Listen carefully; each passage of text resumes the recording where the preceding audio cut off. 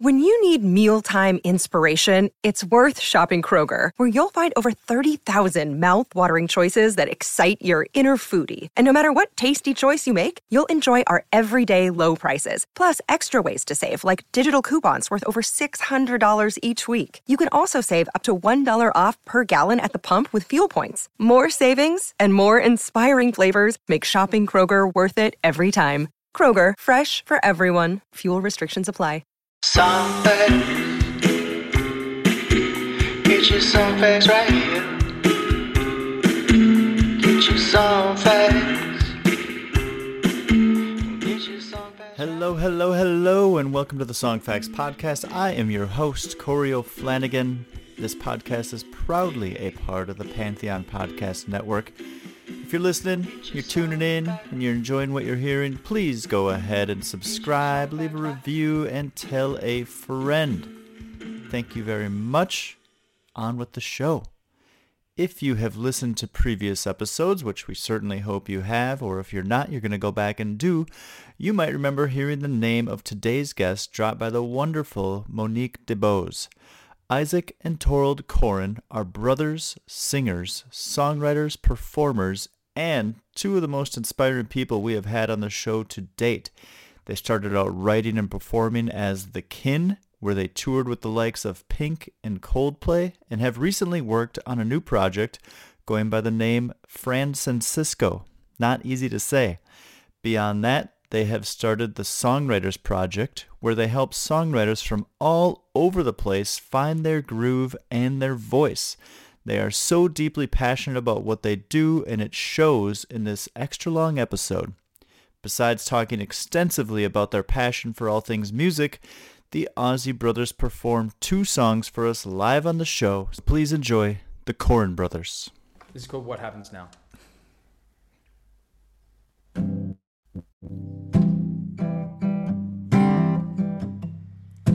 This garment sworn, the edge is torn. The color's gone, I must move on.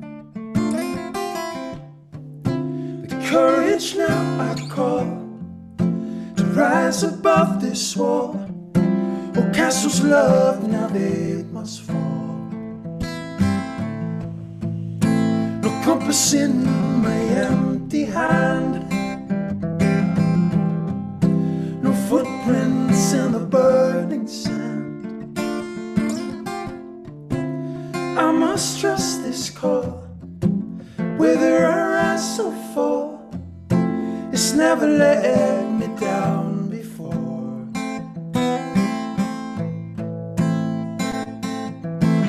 What happens now? I begin again. What happens now?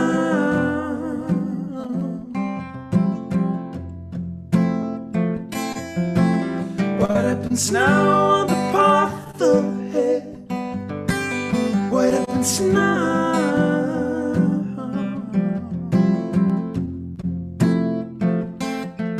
No safety net below my feet. We're walking down the cobbled streets. A city less and bright. Let's plant the seeds tonight.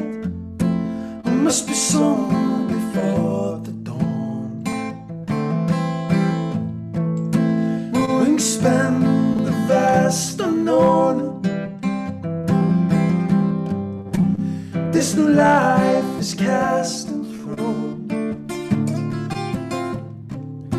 Our only second chance is painted horses' prints.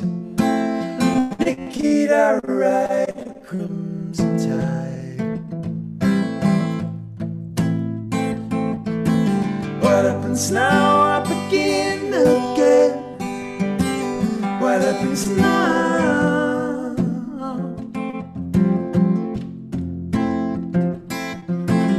What happens now on the path ahead? What happens now?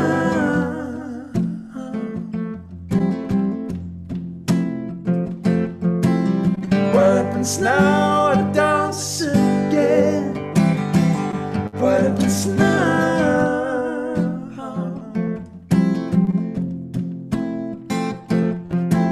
What happens now? Spinning again. What happens now?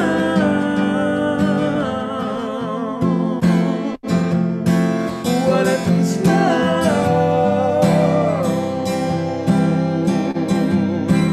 What happens now?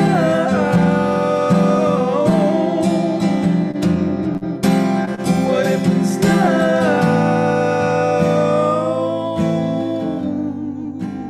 What happens now?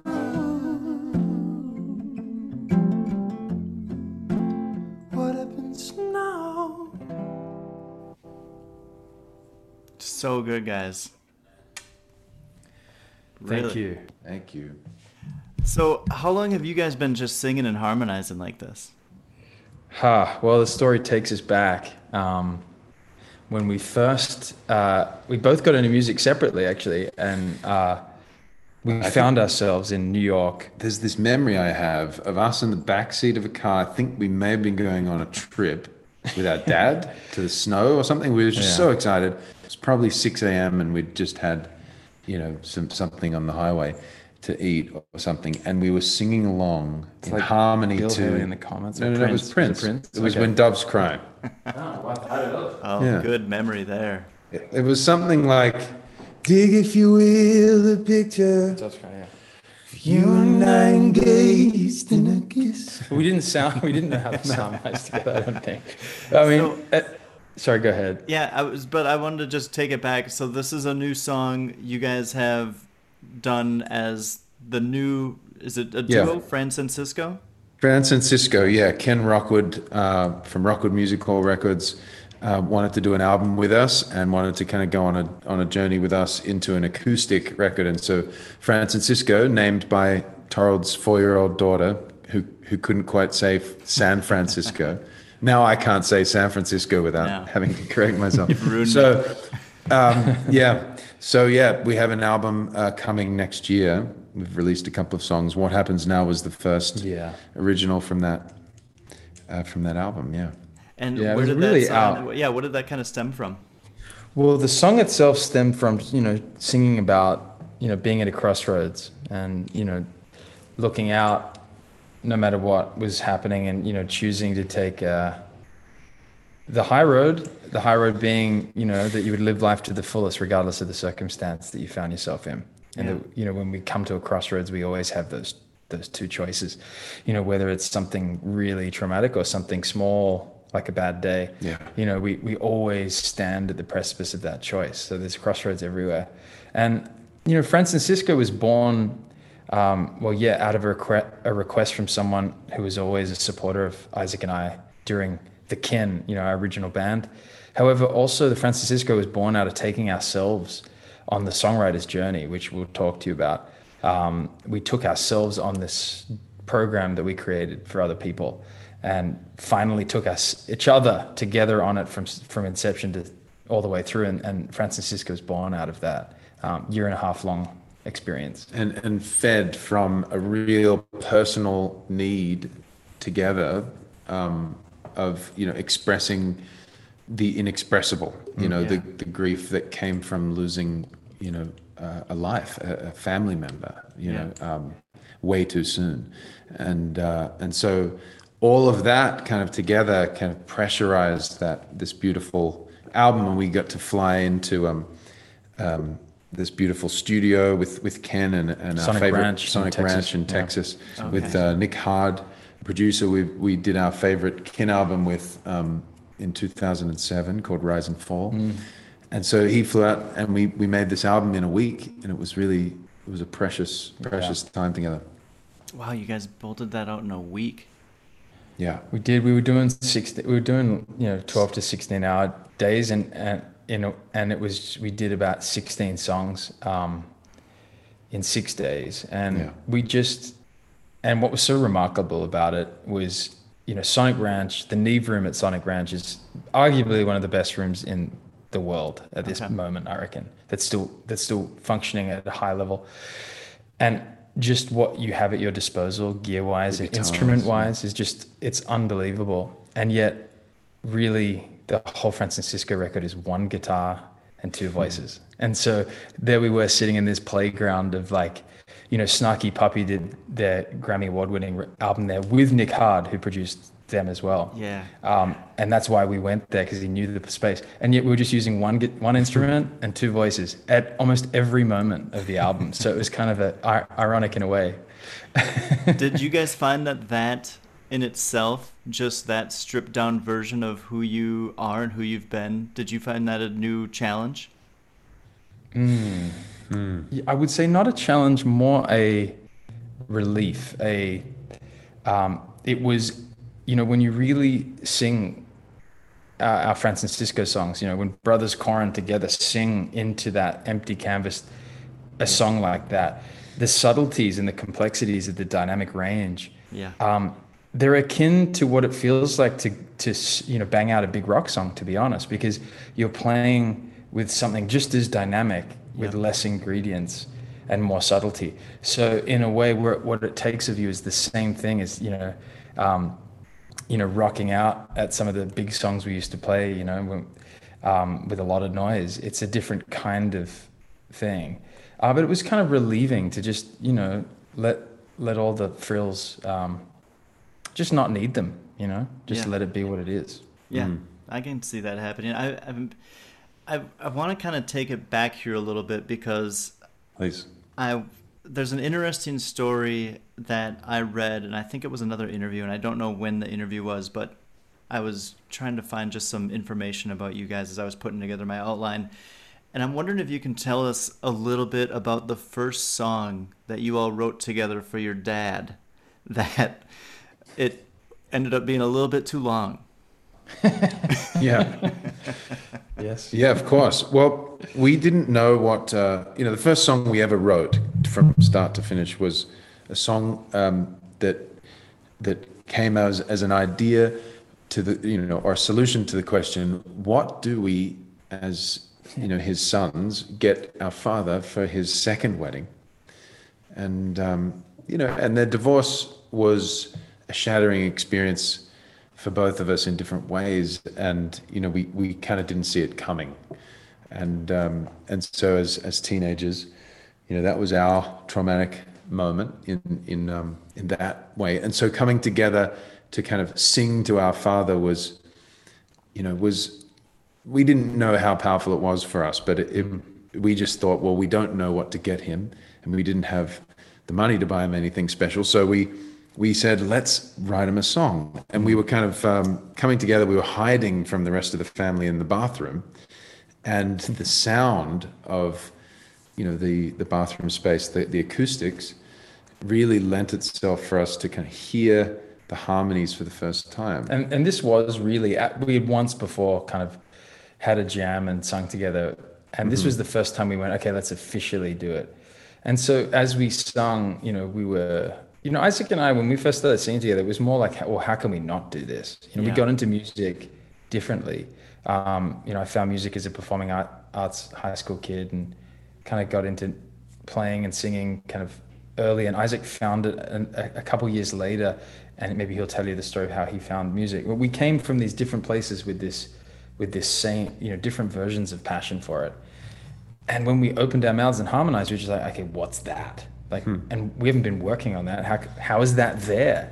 And some people ask us that, like, how do you guys do that? And it's now 20 plus years of dueling, both peacefully and also roughhousing each other melodically and like pushing up against each other in multiple experiences. So we, experience you can never replace. However, to be honest, it was kind of there, and there's recordings that we're going to release next year, part of the Kin's 20-year anniversary, that will show some of that. We sound super young.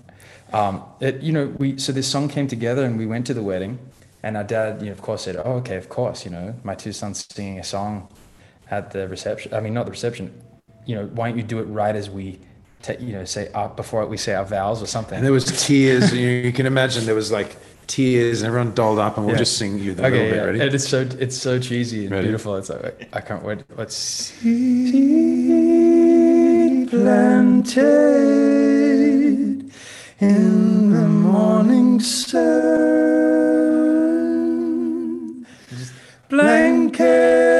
of snow.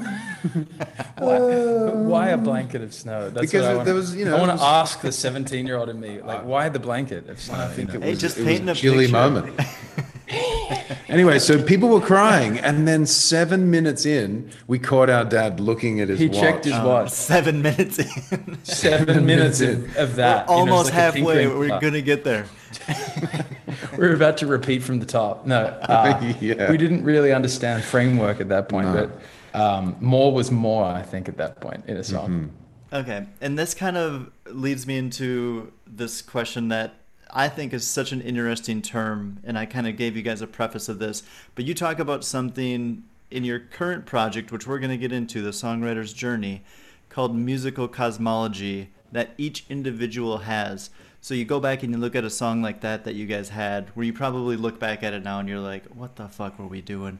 But also you see some good stuff in it too, and you see like that was kind of like where the path started. And so what is this, I guess starting with Isaac, what are your musical cosmologies? Yeah, well, it's an interesting thought, because When you define musical cosmology, musical to us, cosmology, you know, is a term that kind of came out of a study. You know, when I was 21, I was in college in Northeastern, and I was studying I did a paper on the being of music as such, which is like a Heideggerian existentialist way of looking at, is there a way of, does music exist without us perceiving it? Yeah. Are there a set of laws that exist outside of us? Will music die if humanity gets wiped out? Is there an intelligence, a beingness that we can experience, understand, tap into, and be reflected in?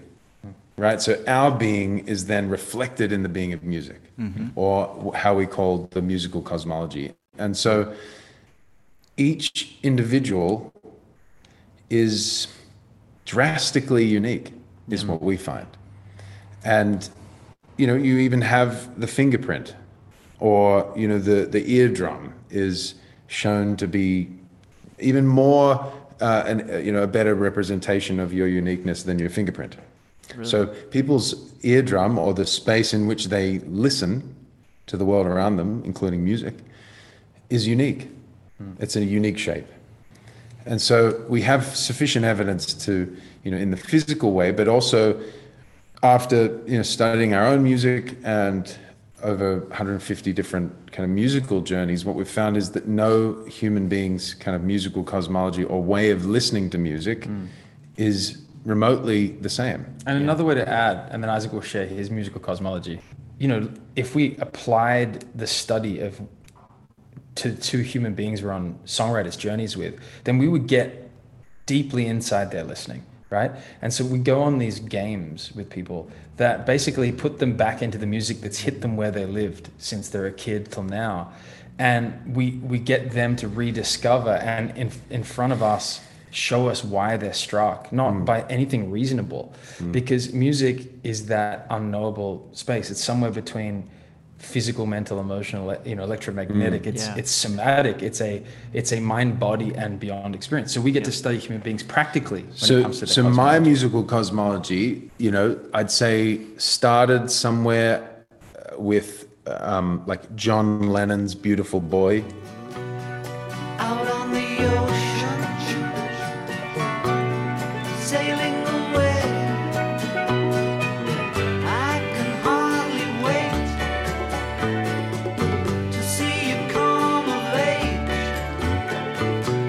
But I guess we'll both just have to be patient, 'cause it's a long way to go. You know, I remember that being played when I was young, and like I was like, whoa, what is that? Right? Like I get that. And now when I look at my son, you know, it's almost like I hear that song sometimes, or I sing it to him when he goes to bed. It's like, it's this, I'm drawn to it. And then kind of minor songs like Sweet Dreams, Eurythmics, or, you know, When Doves Cry by Prince, like these kind of requiem minor chords that speak to, just something, like these big themes, life themes like betrayal and loss and grief, but then this resolution of the human realizing that they're free, Yep. and that they're Tonality, themselves. They're things not. like this, like you'll break it down into minor chords. Somebody's into like someone is like I think that if you tried to break mine down, you'd find a lot of blue notes, and you'd find that within the scale because I gravitate towards that type of music. So that's the kind of thing that it sounds like you guys are talking about. Is there a line of questioning that you guys kind of have for people that's like helps them get there? Why don't we give just one simple prompt for people listening? Yeah. What's one song, from your childhood that when you put on today, you just go, oh, yep, that one, and notice that when something hits you where you live, it's an is, right? It's not like, I really like that. It's not a grade. It's just a, yep. Right. And so find one from your childhood that without question hits you in every part of your being, all your cells, and then find one from now and notice what does that tell you about the music that you are struck by. That would be one way to touch your cosmology. Okay. Would you answer that question? Yeah. So I'm going through this, and this song came into my head, and I want to make sure I get the name right. So give me 1 second. Tweeter and the Monkey Man. Into paradise, they could hear them tires squeal. The undercover cop pulled up and said, everyone is a liar.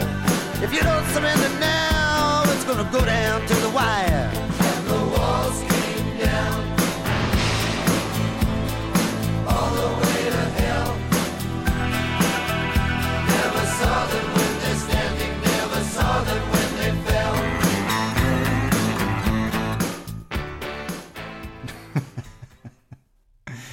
Do you guys know that song at all? Maybe not by name, but I'm sure. I'll mix it in. I'll play like a little 20-30 second split of it on this show because I try to play a little bit of something from everything, but I'm pretty sure it had to be written by Dylan. It's this insane storytelling of a song, but it brings me to these long drives. My parents were split up from the time I was 3 to 7, and then they got back together. And when my mom and my brother and I would go drive to see my dad, it was a couple hours of driving. We'd listen. The Traveling Wilburys album was on. It was the late '80s, and this is what was going on. And that song just sticks with me. I just have this vision of going down a freeway. It's dark outside. It's probably Friday night. We're going there for the weekend, and just like I don't know why it is, but that just always rang true with me. And that's what drove me into this songwriting style of just a love for that kind of music and that kind of those songs. Wow. Fantastic. And a love for the road and traveling, yeah. Yeah, there's definitely something to that too. Yeah. You hit and on it notice right there. as you're recalling it, that like what it's done to you. It's amazing. And this is a podcast, so you can't see your face right now, but it switched you on, and I think that's what we really get to see, where music lives in us as embodied memory, as embodied little capsules, containers of messages, Yeah. Like music gets to us, in us, more than we know how to get into ourselves. True. When you put on that song, Traveling Wilburys, it knows what it's doing in you. Yeah. And goes straight to where it needs to go, where it belongs. like The medicine. door swings open. There's no lock that can lock it out. Yeah. Imagine being able to see someone in the street and go straight up to them and unlock their doors like one of the songs in your musical cosmology. Yeah. That's We don't really, have really that good power. point. And just to being able to like touch on those and how music can, the soundtrack to our lives, that kind of idea of it. Yeah, totally. And okay, so taking this idea of musical cosmology, Yeah. let's apply it to your guys' own work. And you're two individuals. You've obviously brothers, share a lot of the same DNA, have lived a lot of your life together, worked together, all this stuff. But still, two unique eardrums, all of that kind of stuff going on. Yeah. What is a song that you all have written that shows these attributes that you guys have different but have brought together question. really nicely? Well, it's really thoughtful and obviously, a mature question, right? So it's an advanced question. I love that. And we've thought a lot about this actually, because as two brothers that have, created the music we have together across multiple projects, two brothers that have taken 150 people so far, but really hundreds on these songwriters' journeys so far in the last 6 years. When we approached Francis and Cisco, it wasn't named that when we first started, like any great creative project. We said, okay, this is going to be so fun because this will be the first time we're conscious of putting up both of our cosmologies and just touching the Venn diagram, if you will, right? The space between the spheres, the space between both of us, where we share cosmology clearly. And maybe that's a great band, it was like all these different influences coming together and the Venn diagram, the space where people interconnected that made the amazing band. I mean, Red Hot Chili Peppers, like not everyone's cup of tea, but it's deeply in my teenage roots. But like what an amalgamation of interesting elements that brought that together, like only that could. And of course, there's many other bands that we could speak to. But Isaac and I came together, I would say, where it goes even beyond reasonable cosmologic ingredients, is when you just step into creative harm's way and you channel something. Channel meaning an idea comes to you that it's just there. And I would say our greatest cosmology, to me, to answer the question, would be the handful of songs that Isaac and I just wrote through us in 15, 20 minutes, 10 minutes. And there's a small handful through the Kins' career, our band, a song called Abraham, a song called Never Be the Same. Particularly those two, I'll just say right now, songs that that had to come out of both of us, and they have a certain kind of quality to them. And so when we approached Francis and Cisco, we knew it would be an acoustic duo album because we wanted to make that kind of music. So we already agreed on the creative vision. But when we put our cosmologies of what that might be together, we just knew that the perfect slice between, through the center, was this kind of stripped back, dead harmony, modern take on,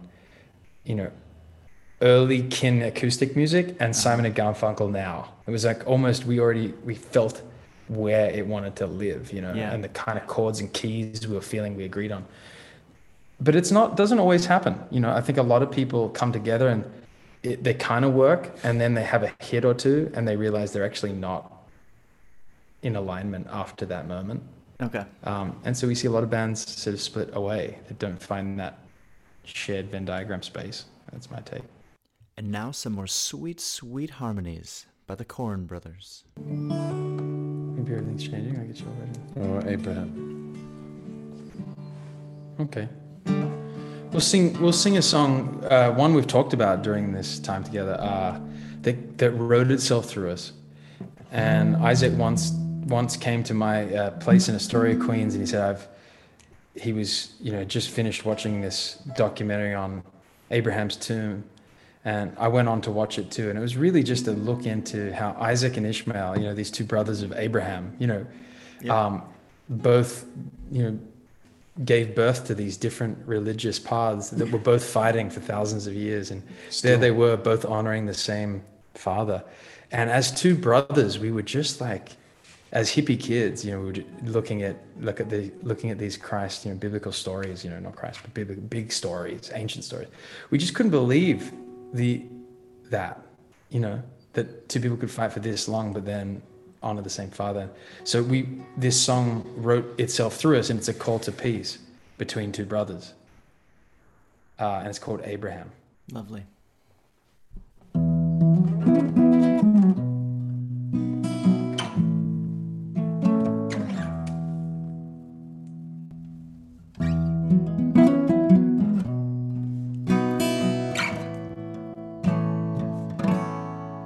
There's a tale told by sailors of two sons and their father as they sail to old Palestine.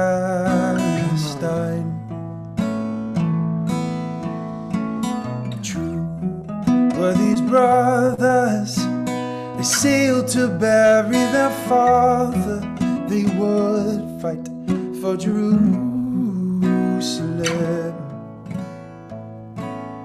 You will be meek when I am able, that you'll be the salt upon the table. When all is said and done, could you somehow be sons of Abraham? I was told by a stranger, the young blood into the desert, he united the people with his hands. He went to the crescent, he fed the lions with a pheasant. He was straight to the spring of Zamzam. You will be meek when I am able, that you'll be the salt upon the table. When all is said and done, could you somehow be sons of Abraham? You will be meek when I am able, you'll be the salt upon the table. When all is said and done, could you somehow be sons of Abraham?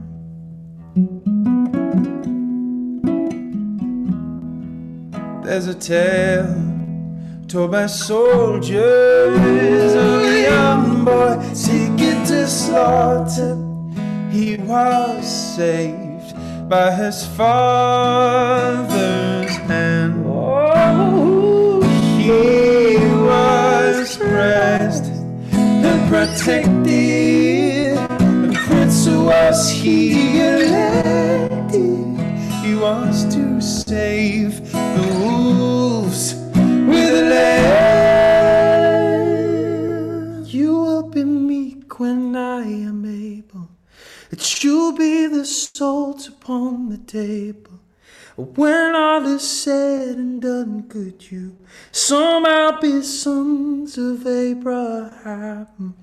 You will be meek when I'm able, you'll be the salt upon the table. When all is said and done, could you somehow be sons of Abraham?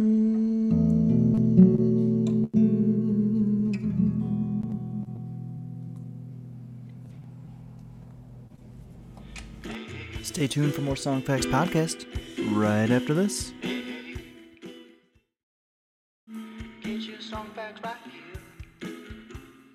I think it takes a lot to go to that sort of introspection, right? I think a lot of people leave it on the surface and just write songs to write songs, and it sounds like you guys are more than willing to dive into it and try and find it at a deeper level, and doing it for that song, for thinking about everything in this full 360 degree viewpoint of it, so that it's like running a race or playing a football match and leaving it all on the field, not leaving with any regrets, and being like, that's the best that we can do that song, lyrically, musically, the way we sung it, the way we performed it.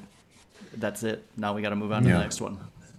Well, we needed a why, and for a long time we didn't have a why, and someone gave us a why, and that I don't want to overlook that. And then with that request from Ken, we sat down and asked the question innocently, what might it sound like?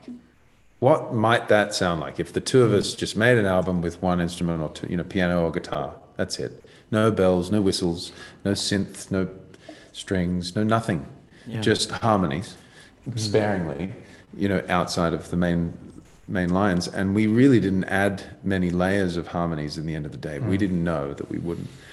And so when we had that why, and then approached it with the three of us just reluctant to have any opinions about what it should sound like. We hated that word should, because it kills curiosity. Yep. right? So if you have any considerations like, yeah, but the pop market sounds like this, or yeah, what style of music is this? It has to be this, it has to be a country album, or, you know, indie acoustic, or whatever, you know, like whatever the considerations that you have from the world aren't helping aren't helping for us. And so we sat back and said, okay, since we have the why, now what does it sound like? We don't know. Okay, so let's commit to exploring what we don't know and just get curious. And so we listened with Ken to all of our kind of old catalog songs that had been unreleased. And we allowed him to kind of reflect, you know, he was asking us, and then instead of us answering, we wanted to know how you know, since he had come in with the request, we wanted to know what resonated with him. Yeah, how he would see it. You know, we wanted to kind of see what his musical cosmology was, because with that request, with that strength of a request, his musical cosmology needs to be involved too.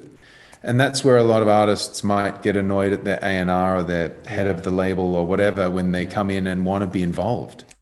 But perhaps they can see that this is bigger than them. This is a very complex subject you've opened up. Well, you're asking about musical cosmology, so it's a deep dive. You know, I want to add, can I add something to that though? Yeah. Because you've opened up a beautiful thing in this creative process. There's two things. One reason also that it was so powerful with Ken Rockwood was that he requested us powerfully, and we believe in the power of request. And he said, I want to sign you guys. And we're like, okay, let's explore what that means. So we had something to respond to. But not only that, but we trusted him as not only a music aficionado. I mean, we're talking about, talk about someone you should have on your podcast. I mean, he is truly, he started Rockwood Music Hall, arguably the most successful singer-songwriter venue in New York since Shanae or something else that had occurred earlier. It started for a number of years, and it's all these venues, and he's been around. I mean, he has seen every single thing that could be played acoustically or in a band, in live instrumentation. I mean, he's seen everything over the last decade or 15 years. We trusted him, but we also knew that he was the kind of, and this goes into some of our other work that's forthcoming, which is really a study in what are the creative types in the creative process. And we knew that he was a natural curator. And so when you have a certain personality type that is all about holding a space and reflecting back what's coming toward them, we just wanted to empower him, because we knew if we empowered him, we'd be onto something great, because you can see all the things he's curated around him in his life. So we just really trusted him. And that never worked for us. So with his eye and ears and ours, we selected down a small group of older songs so that we kind of had an idea. And then he basically said, okay, write 7 more, or we kind of did the math and we said, well, we probably want 14 songs to whittle down to 10 or 11. Yeah. So here we go. We're gonna write 7. And then we looked at each other and went, well, we better schedule the time.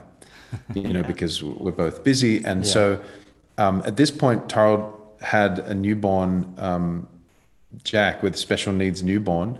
And so time was of the essence, and really we had probably half an hour to 45 minutes 3 times a week, where I would drive to his place after 8 o'clock, after bedtime for the kids.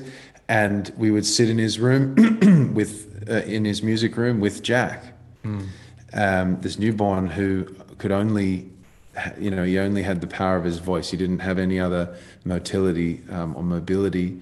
And he did use, have breathing and his voice. He made sound. And we believe, it seemed that he could hear to some degree, his own version of hearing. And so with this request of we have to write some songs, we sat down and we showed up. We didn't have any concept of what they needed to sound like, but we just started making voice notes.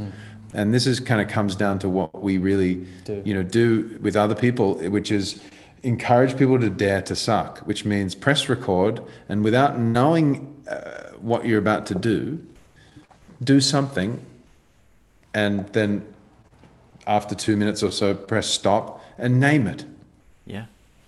and then come back to it later.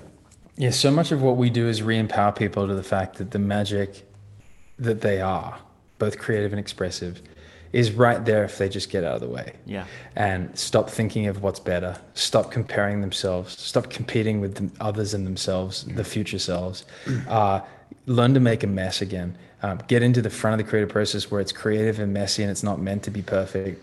Turn off social media and or share messy things on social media and say work in progress. Basically counterpose what's happening in culture right now. And what we've noticed is what naturally comes back to the surface is the best creative processes that people have, right in front of them if they just trust it again. Yeah. It's really what we are doing when people come to work with us, whether it's private, all the way to making albums and EPs and songs with us, or going on these songwriters' journeys in groups and our different vocal online programs, that it's just all about helping someone get back to the freedom and power that's just awaiting them. And I think the greatest moral of this story is if you have a relationship where you have the open door to make requests of somebody, someone looks up to you, someone has asked you for advice around songwriting, someone is a good friend of yours who really wants to make an album. Yep. Please make a request of them from your heart to do that thing they've always wanted to do. Make a request and say, I'll hold you accountable to that. It doesn't have to be investing your money. It can be investing your time and your support and your energy to say, would this be something you want? If so, I request that you ask for what you need and go do it. Yeah. And it could be this simple. It could be like, hey, how about, next Friday, send me one idea, no matter how rough it is. Yeah. Send it to me by Friday with a name.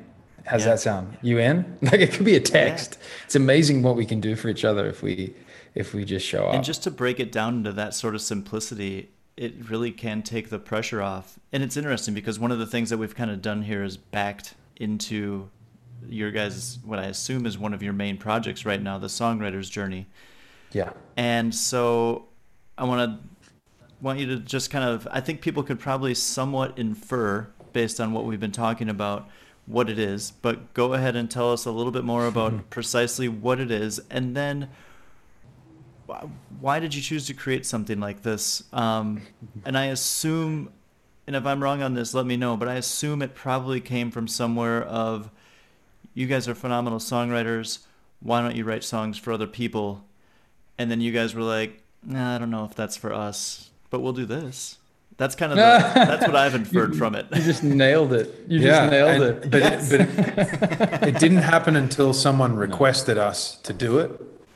But the idea kind of was similar to that. And I feel Tara will tell it. Yeah, I mean, it was a long time coming. So just to give you the backstory, because this is a songwriting podcast, I'm deeply interested in the backstory podcast. So I wanted to share the depth. When we were signed to Interscope, we were one of Jimmy Iovine's last signings through his incredible nephew, dear friend of ours, James Mormilly.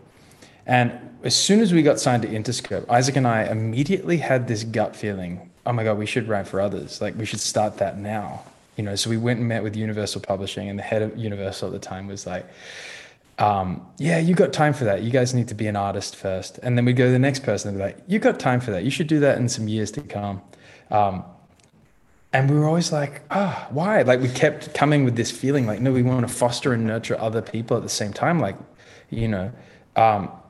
And it just didn't happen straight away, but we knew it was there. So as we, did our thing, we got to tour the world with Pink and Coldplay, and, our Interscope experience didn't pan out more than a couple releases. And we left that label and we're about to be signed on a new major label. And we're on a break from touring. And all of a sudden we got this gut feeling, we need to relocate now to LA officially and start nurturing and, writing and developing other singers. And so we moved our whole families over here. And we got here, and after a couple months of doing the LA experience And, you know, we Lock-ins were, and we were stuff. writing for people and insert, you know, we had this amazing Rihanna experience where we were in a camp of hers, and we had all this stuff going on.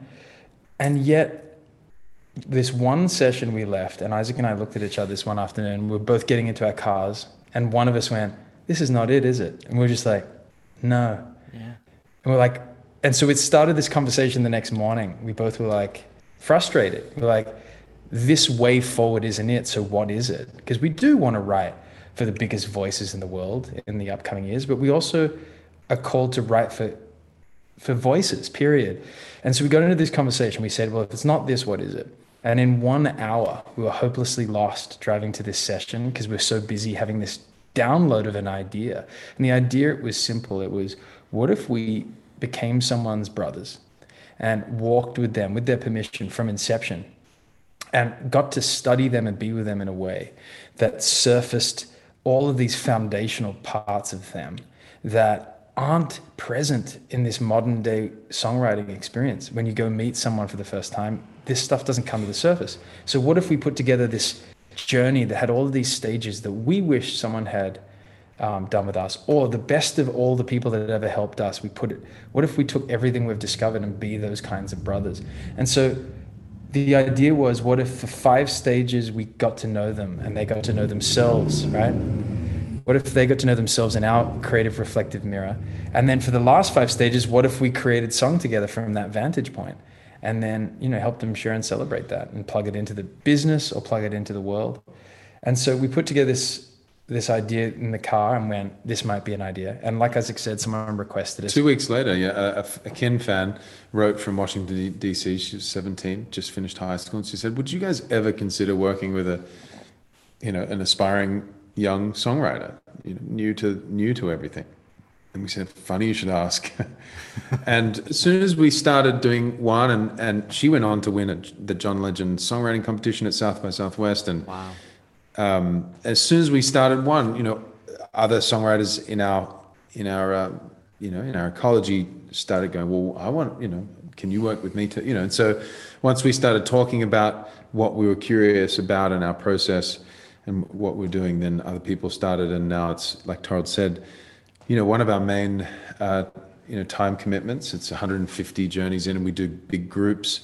We've now even opened it up to like an online course called Your Big Voice, which doesn't write song, and it uses, the power of song and recognizing that you have a distinct musical cosmology and a story to tell and a whole body instrument to feel and to get to know and to explore and to understand and to sound out and to experience that too, and then to experience what it's like to be witnessed by the microphone, and then to hear what it sounds like to even hear yourself. A lot of people have a hard time hearing their own voice recorded, and there's actually some biological reasons for that, that often trigger some of these small voices that are trying to explain what that is.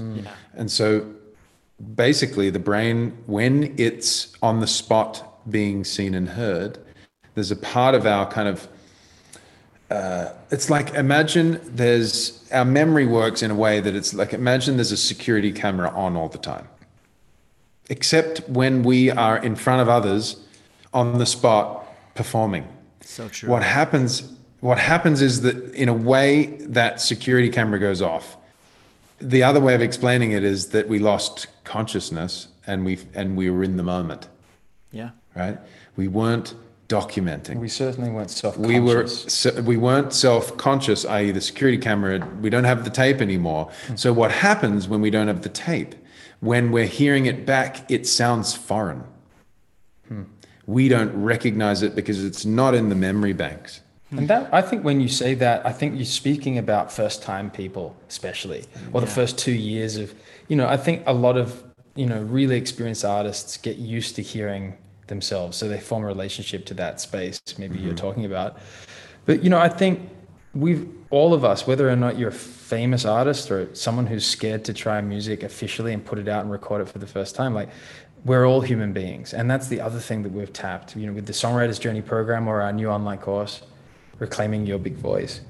there's humans involved every time. And, we're complex, beautiful creatures that have learned in our own ways to become inhibited from that power and connection that we have to these expressive, creative instruments we've been given. And, so many of us want to use music as something to see ourselves and share ourselves, to sound out what it feels like to be us. And music is that medium, that container. And anyone listening to this knows that and has direct experience of that. What we found in the first 6 months of the songwriter's journey is that there's voices from all walks of life at all phases of their life that have been told a lie about music through the music business, that music is for some and for the few, music careers and all this sort of stuff got so folded up in something much greater, which is music is medicine for anyone that has it inside them that needs to access it and share it. And that sharing can be to your family, that sharing could be to your community, Facebook, etc. Or that sharing could be on a label to thousands of people. And that when music is in you, it needs to come out of you. And we've seen like the most tremendous things occur for someone who's had it bottled up inside them in some way, or maybe they've spent a decade or more trying to get it right or perfect, and then they've shelved it and not shared it. And by the time they actually finally get into the heart of the songs that need to come forward and the vocals that need to come out of them, and they get out of their own way and they share it successfully, just to see the kind of health that comes back to their life. I mean, literally, we mean vitality, music as health, like expression and creativity as health. So it's just been honestly one of our favorite, these last 5 or 6 years have been so rich, so rich. I mean, what an amazing thing to be able to do and to give, to find a job, to find a career or something that you're passionate about that you can do on a regular basis that's giving. That is the best. I can't imagine something that would feel any better than that, because nothing really feels better than that. To take somebody who is just seems so lost. The term that keeps coming into my head as you guys are talking about it is like rock therapy. And I'm just like, that's what you guys are like offering, is somebody who's, you don't have to be a first-time artist. You could be someone who's 20 years into their career and is just kind of lost a little bit and just needs to like find that path. And I imagine that, to me, when I think of the musical cosmology, we're never afraid. I wouldn't say everybody, but most children aren't afraid to just be creative, use that imagination, let it go as crazy as it can. And as adults, it slowly like comes in, and you guys kind of help people like reopen that, refine that. And it's, what an amazing thing to be able to give. I've got a question I'm wondering, you guys have, I got introduced to you through Monique DeBose. We interviewed her, had her on. She's phenomenal. It was amazing just to like hear her journey and listen to some of the music that she got put out there. But she just had nothing but the best thing to say about you guys. And then so we were like, my producer and I were like, we got to try and get these guys on. And so obviously, thank you so much. But thank you, Monique. When I think about someone like Monique, and then I hear your guys' typical style of music, it got me thinking, is there any limit to who you would feel comfortable saying that you could help? For instance, would you feel comfortable guiding someone wanting to write like a dive bar bluesy tune, as well as someone interested in just straight upbeat pop hits? If we sent you all the music we've created in the last 6 years, and we mean 1,000 songs and at least 500 or 600 that have been, released across multiple releases. And perhaps none of them are the same genre. Not one of them. I mean, we would be the greatest, our musical cosmology, it's hard to kind of take it out. So it'll be in there somewhere deep behind every song, but we can't help that because that's who, we're co-creators, right? With them as much as we are allowed or given permission to by the artist. They invite us to in as close as they invite us. Like Monique invited us all the way in. She was just like, come in, and that's we not were like, shocking okay. at all. No, she's just like, I'm raw. This is going to get messy and wild. Are you ready? Do you have your shoes on? Because we're going. And it was wild and it was amazing. But we're in there for sure. And we were so in there that it actually made sense to have our drummer from the Kin play, Shake a Leg, who's on the album. Okay. And, Shake a Leg is still our greatest, long time musician that we've gotten to play with from a rotating cast of musicians of the Kin's history. But I think that answer the question, no, there's no limit. Yeah, there's no limit, because we're studying music through that person. So it's not like they're coming to someone who's not willing to learn. It's the opposite. We're actually committed to learning about them, not just through the eyes of what's acceptable about them in the industry currently.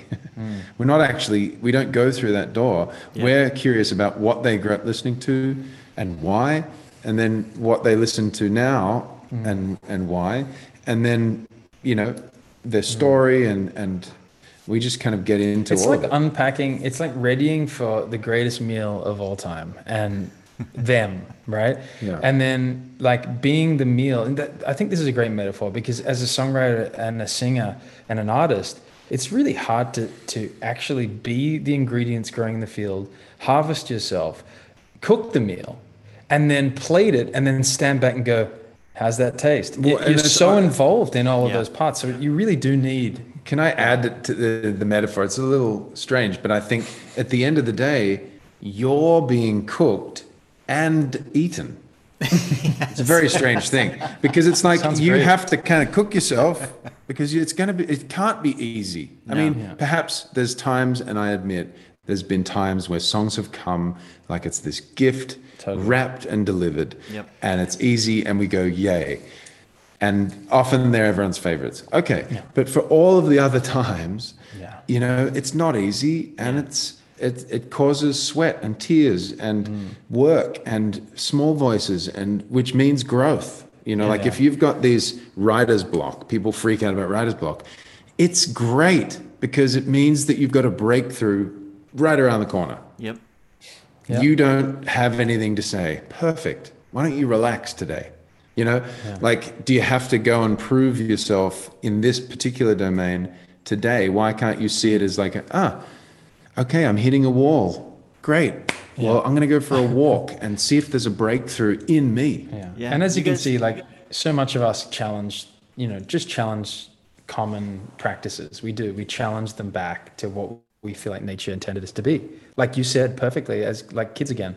Yeah. That's the vibe that I get, is you guys are somewhere that's, if somebody's sitting there getting frustrated about their songwriting or anything that's going on in that realm, you guys offer this safety net, this place of comfort. It's the movie Old School. You guys offer them the nest, where they can, we can be here. This is fine. You can go completely fall on your face, and I encourage you to do that, because it's sales 101, right? Every no is that much closer to a yes. So just keep on going. It's it's very much an interesting thing. I love that you guys are doing it. I want to go into a couple of fun questions that are, a couple of them I usually ask everybody, and then one of them I've got more specific to you guys that I just thought of. So, if you had to listen to one band or artist for the rest of your life solely, who would that be?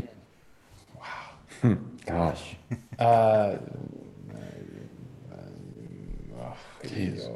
Who's got the biggest catalog? That's usually the best way to go. Man. I can edit this. I'll make you guys sound like you were snappy. No. Please leave in the pregnant pausing. I'm going to go with Joni Mitchell. Lovely. I'm going to go with Brian Eno.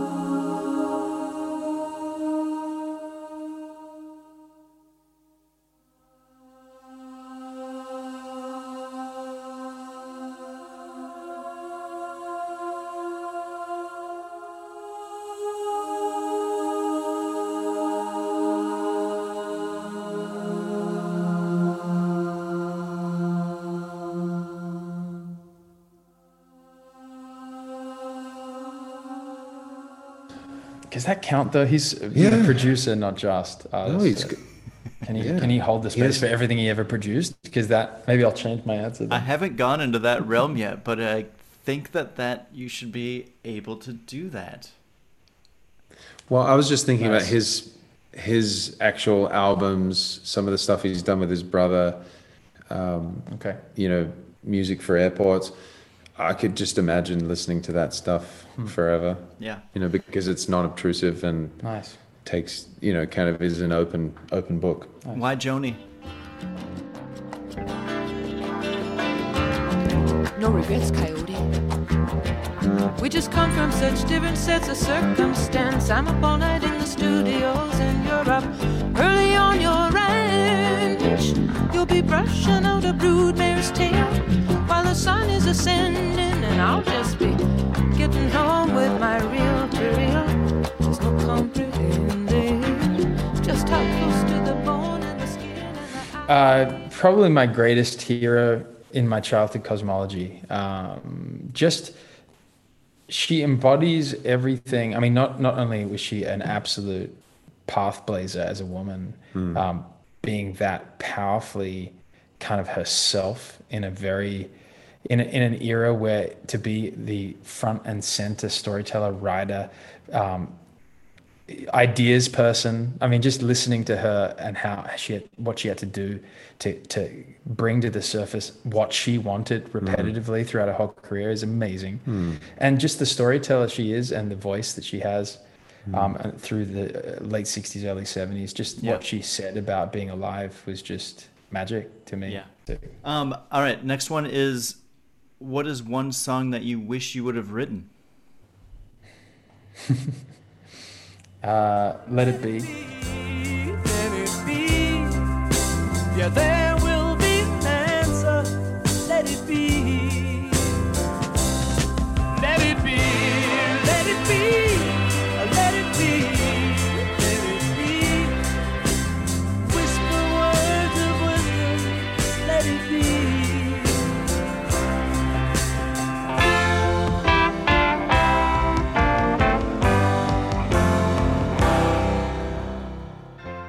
Okay.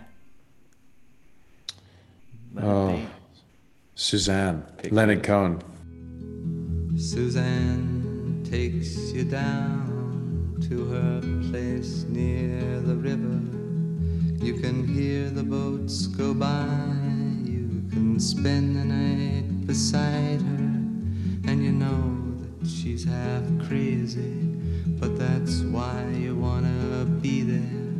And she feeds you tea and oranges that come all the way from China. Yeah, Leonard Cohen and Beatles. I mean, how classic can we get?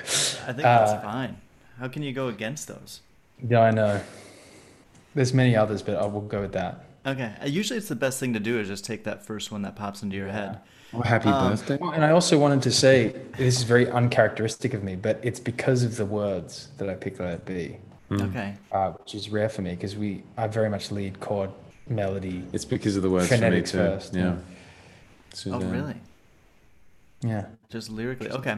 What's the first thing you would tell someone who feels like there is music inside of them, but just can't find a way to bring it out of themselves? brotherscorin@gmail.com. I'm joking. gmail.com, did you hear that? Well, obviously, I would absolutely say reach out to us. And I mean that. It was just fun to say it that quick. Yeah. And the best way to get in touch with us would be brotherscorin@gmail or brotherscorin.com, Corin being KOREN.com/connect. Yeah. And, you know, we meet with people and do these private sessions to explore what's possible all the time. And we're not always a fit for someone, but we always have a way of shining a light on what might be. And so I would say that first and foremost, because that's our mission, to hear the world's song one voice at a time, you know, and we're talking about all voices from all walks of life. I mean, the 72-year-old woman that like was told don't do it and is finally like, screw that. Like, I'm doing it now. Yeah.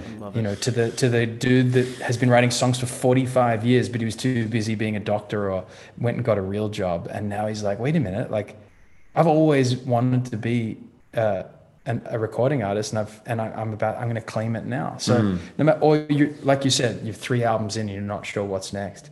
So I would say that, but to answer it broadly, make a mess, you know, create space, don't kick it off to the long grass anymore. Create an hour on a Friday. Create a little window, and this doesn't suit every personality type, but create little windows that are powerful little moments that are gifts back to this possibility in your life. And in that time, don't ask how, do. So the beingness is happened because you scheduled it and you aimed for it. So you're already being it. And so in that space you carved out, do, name, so that you've claimed it and you give it value. That it's so important to value yourself in every step of your own creative process, right? Yeah, I would say, I agree all that. And I would just say, lose the entire word belief. Get rid of it. Okay. And go into doing an action. And then once you accumulate voice notes, like Tara was saying, of you making a mess during the suck, then there's something is there. There's these ideas that are there. They're there, you know them, and get to know them. And then as you get to know them, instead of looking for what's wrong about them or what you don't like about them, go with this yes and approach, which is, well, yeah, and then I could do this. Be fascinated with right? yourself. Like, yes, and if you start going no, don't believe any voice that says no. Yeah, we come across internally people like that all the or time. externally until you're in the final stages of song crafting and even recording. Like, no is irrelevant until you have to record it, because how do you know that the greatest new idea isn't going to happen just as they press record and you're like, hang on 1 second, I gotta Exactly. Yeah. Because that Ability. was your patience, right? So if you can have patience with the process, not rush it. Why are you in a rush? It's a song. Don't be in a rush. Enjoy it. So little voice notes, looking for the yes and, putting it together. Instead of you're writing the song, let the song write you. Right. And what Isaac's saying voice notes, just to be really clear, like, take out your phone and on any recording app that's on the iPhone, Android, or something else you download, get in the habit of capturing little moments and naming those moments. And in that, you're capturing stuff that may or may not be worth creating later, but you're naming it so you give it value in the moment, and you can go back and reflect it another time. If you're not someone who's leads with that and you lead with words, sit down and write 2 paragraphs and name the idea. It's the same process. Like a painter, you start a few strokes and now it's the beginning of something, And if you need inspiration, listen to Chris Pierce, A Slow Life. A slow life. He's one of the greatest voices of our generation, if not the greatest. I'm just a huge fan and a great friend, but if you want to get any inspiration, or for the next person on this podcast, talk to Chris Pierce. You should have him on this podcast. He's number one. He's amazing. I love that. And I would add, I did right at the beginning of this whole quarantine and everything, I did a 14 episode podcast series for a travel blogger under the, and it was all on mindfulness. And it was just 14 different categories of mindfulness. Fantastic. And what I learned talking to all these experts through that was just be kind to yourself. And that so many people just beat themselves up, and there's no reason to. And I think that that's the rut that people can find in, of working so hard for a month, getting a song, wrapping it up, listening back to it, and being like, God, I suck. And it's like, no, you don't. Just be kind to yourself. That was just a song. Maybe you think it sucks. Send it out, see what people think, and move on to the next song. Or keep tweaking it. I just think that that's the kind of thing that, I don't know, that's the kind of thing that it sounds like you guys can offer, is just like that sort of guidance of, you're beating yourself up, man. Just cut it out and let's just go on to the next one. So Well said. awesome. Sometimes it works for people, like if beating yourself up works, great. That's not the doorway we help But guide people down. that's not our, You're not and holding sometimes we someone do back. have to be hard. Sometimes you have to be hard on yourself. Sometimes, At times, in the last moments, like if you haven't written the lyrics and you're about to get into the studio, then there's this hard moment that you come up against, which is, it's called now. But it's not critical though. It's It's tough parenting. It's tough. like Isaac said to me before. I'm going to go run this errand. You got 20 minutes. Why don't you write the lyrics to that song? yeah, it And I wasn't came any back and lie. I'd finished because the space had been carved out, you know, and it was tough parenting, you know. It's like, but there's a difference. And, you know, I would second what you just said, because we come across, you know, the biggest casualty that we come across are human beings that have dreamed of being voiced, right? And having this medium called song to hold them. And instead of being fascinated and curious and into themselves like they once were, they hung it up, they left it to the wayside, and they let these inhibitive small voices that haunt their mind and body, that others told them or they told themselves that at different times when they got embarrassed or felt like something fell short, that they're falling short of supporting themselves to just simply create music while they're alive. And whether they're 20, 40, 70, we're here for just a finite period of time. And that's not a cliche, that's real, that we come into these instruments and our instruments are designed to feel what it feels like to be alive. And what's a greater medium than music and song when it calls you?